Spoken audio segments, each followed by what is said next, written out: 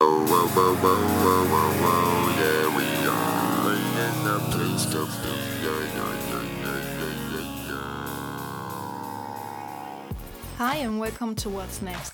I'm Therese, your host, and today's topic is general artificial intelligence. So that means just super intelligence AI. And last time, when we talked with Faras, we had the topic narrow AI, artificial intelligence in general, and we gave you some examples of how they are used. And we looked on both sides, the positive one and the negative one. And today's topic is superintelligence and the question, what happens after we already reached narrow intelligence, but what happens if we do reach the level of superintelligence robots? And I think the term first came up around the 1950s in this movie Tobor the Great. And at this point, the goal was human level intelligence. So nobody thought about creating something that actually gets smarter than us. So on today's show, we're gonna take a step forward, even deeper into the future, and to give you a reminder of what narrow AI is. I think we're on a journey of AI that starts with narrow AI, so that means machines can do tasks better than us. But the AI from science fiction, from the movies, is already general artificial intelligence. That means machines that can do everything better. And we're going to ask ourselves what are the consequences of creating GAI. And there happened a change in this artificial intelligence research. And the difference of today's AI, the thing that really causes the lead to lead it forward is the internet. And artificial intelligence needs data. And the internet gives it all the data that it needs. And I think that the question is that we need to ask is, are we ready to give control to machines? Like if we look to the self-driving cars, I mean, should this car make ethical decisions? I mean, can we embed ethics into machines? And there comes this example, the trolley problem. So if you are in your self-driving car and you get into an accident, there are like seconds that the car or you have to make a decision. Should the 4 young people on the bus station die, or the old lady on the street? So who's gonna make this decision? And that's called the trolley problem. Can we put those ethics into the machine? And who is gonna buy this car? So in this case, the software is deciding killing one person is better than killing a group. And it will go right and kill an old woman, or will it go left and kill the group of young people? I think the question is, how far away are we from consciousness? And how far are we away from creating those conscious machines? And what is it actually that makes us humans so special? Is this consciousness? Is that what makes us human? And the question also is, does general artificial intelligence requires consciousness? And what level of consciousness? I mean, there are so many questions that we need to talk about. And I think we're going to start with the topic, with the term consciousness and the wonder of being human.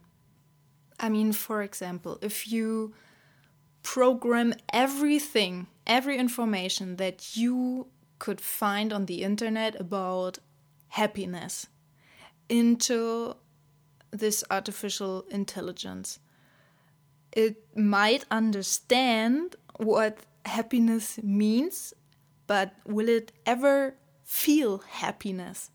Will it actually have this feeling of being joyful or happy?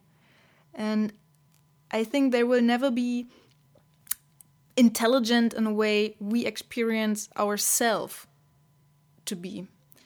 So we're not there yet, of course not, but they are working on a kind of like biomechanical baby. It's called Baby X. It's an experiment, and I think Dr. Mark Saga is the CEO of Soul Machines, and they are trying to take a look into the future and how do we interact with the general intelligence in the future. That's what they are trying to find out. So if we think about our brain is carbon based and they replicated it with silicon. So it's a computer generated baby and it shows the potential for general intelligence. They interact face to face and they see every step that the baby makes every day. They talk to them, they show them.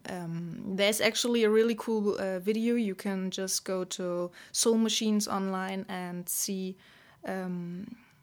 how they interact with the baby. They have like this kid book with the sheep, and it actually recognizes the sheep as a picture, and it already can read. So, and it actually looks like a real baby because he took a 3D scan from his own baby, and now he has one in real and one on the computer.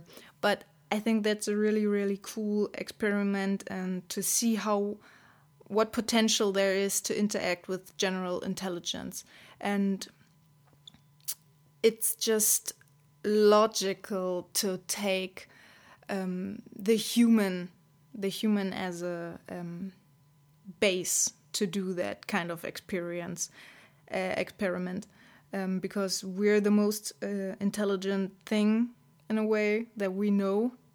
So why wouldn't we take ourselves as the basis for creating a biomechanical baby? Using the human as a template to create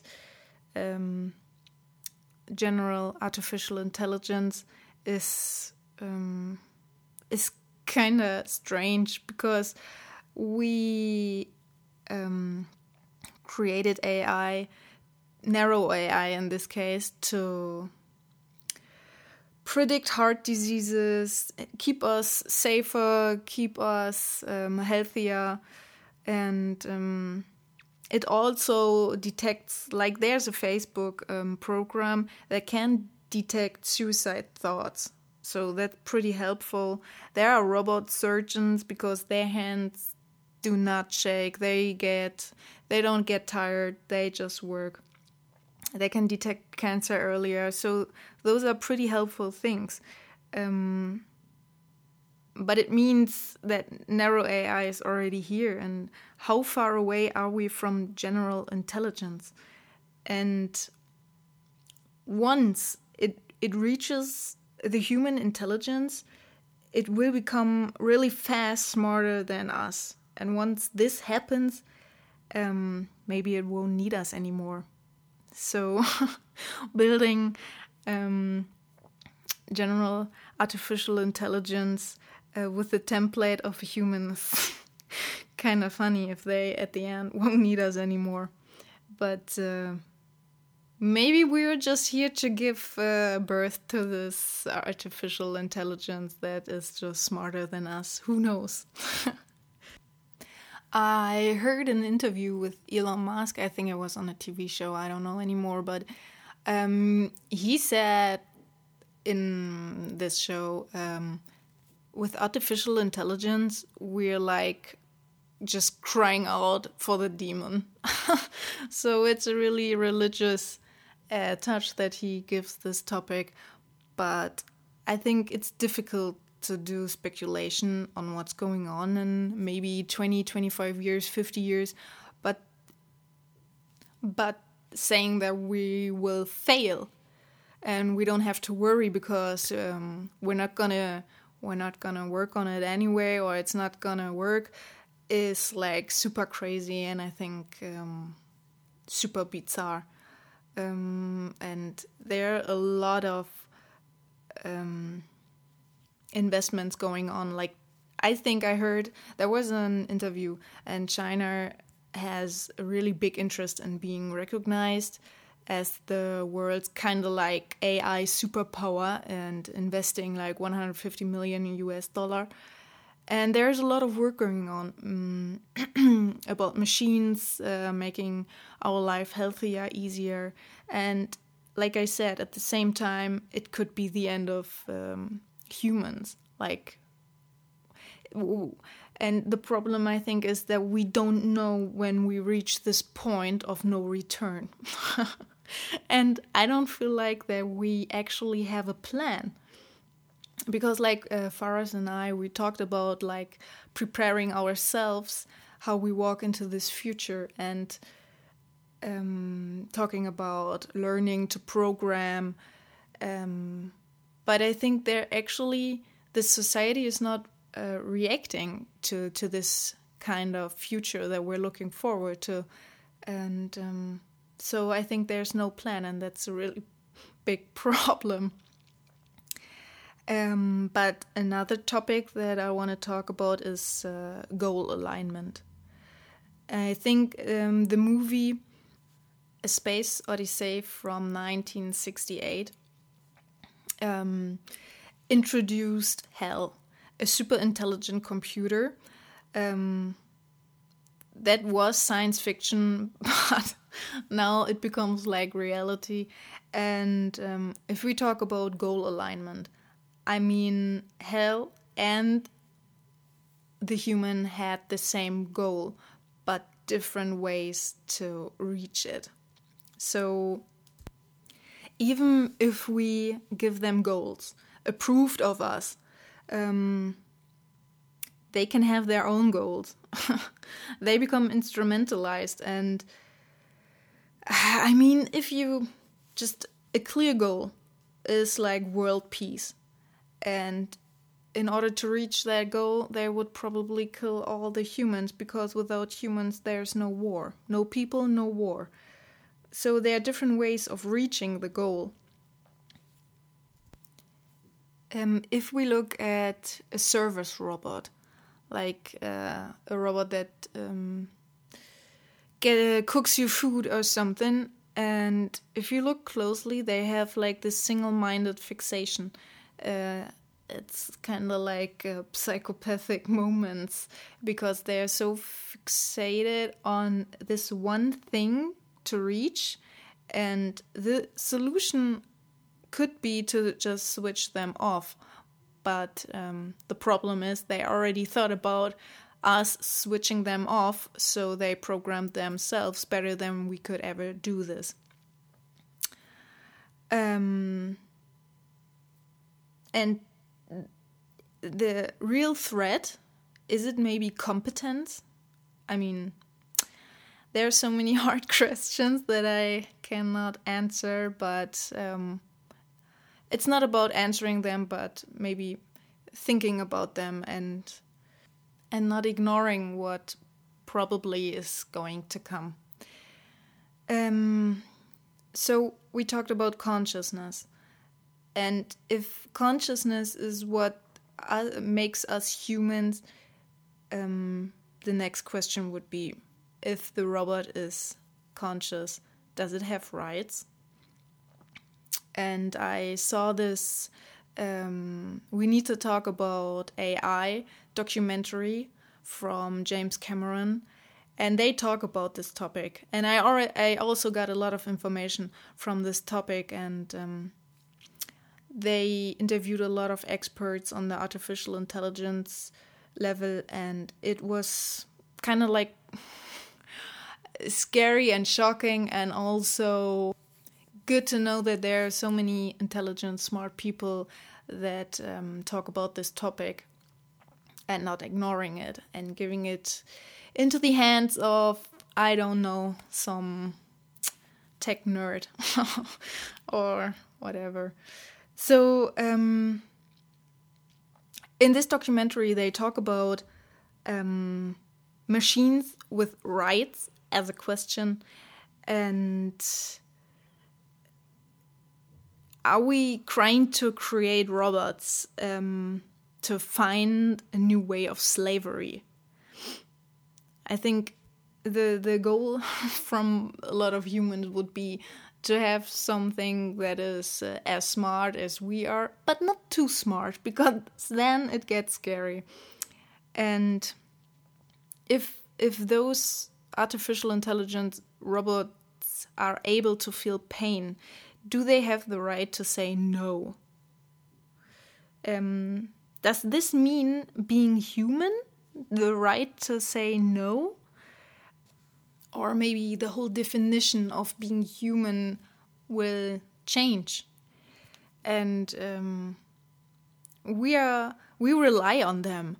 I mean, humans are irrational, and maybe there should be more decision-making rights to artificial intelligence. And if we imagine an AI superpower ruling the world and in the best human interest, in the best interest of everybody, there is no disease, no hunger, no pain. But would everybody be happy in this world? Or do we want to decide freely what to do? And if we rely too much on AI, are we losing our capacity of decision making? I mean, there is like this example with the plane. The safest way to land a plane is to switch on the autopilot. And if we lose our capacity of decision making, what's the next step for us? Is AI doing something for us or to us? But we can also think in a different direction. For example, maybe creating super smart people. So making technology a part of us. This whole topic is super interesting, and it gives us the chance to redefine who we are. And maybe it is possible to co-evolve with technology and merging with technology. So someone with a robotic arm, is it a cyborg? I don't know, maybe. But I think we should think about every part of this topic, the bad ones and the good ones, and we should really think about what could go wrong in every single way to make sure that it goes right. And maybe merging with machines could be our way to survive, if we have to survive. And if we look to nature, there's something called the hive mind. It's like the bees and the fishes and the birds that are thinking together as this larger mind. And is it possible that human could do that too? Connect together and become in this super intelligence mind? Maybe it's an alternative to being replaced. So we hear all the helpful and all the good stuff about AI, but you do not hear so much about the safety issues. So who is actually taking care of the safety mechanism? Who makes sure that all those super experiments and all the new stuff is safe? Because I think it's more important for some companies to be the first on the market and not the safest. But also we need to ask, who defines it? I mean, who defines if it's safe or not? And who is going to own general AI? The military, or is it some companies, so business people? And in this documentary from James Cameron, they also said that every new advance in human technology has been weaponized. And there are already those autonomous weapons. Like there's, I don't know if you have seen it, but it's worth watching, the Slaughterboat warning video from 2017. And it shows how dangerous those weapons are, because they are like, they have a camera sensor, they have facial recognition, and sooner or later they won't need humans anymore for war. And what happens if war becomes a video game run by some terminal miles and miles away, and there could be war and you wouldn't even notice it because it's over in like 10 minutes. And I think the thinking about autonomous weapons is pretty scary, because everybody with a 3D printer and some laptop could build autonomous weapons. And right now they already exist, but it's called supervised autonomous weapons. So there's still a human being in line and deciding. But what happens if this human is not there anymore? I think, will it lower the bar of humanity? I mean, are we losing our capacity of feeling humanity or being empathic to other people? And the one that owns general artificial intelligence will put their values into the robots. So if we don't talk about this topic and about all the consequences and the risks and the fears, so if we fail to have this discussion and this conversation, maybe then there goes the value from someone that can't actually decide for the rest of the society what values those robots should have. And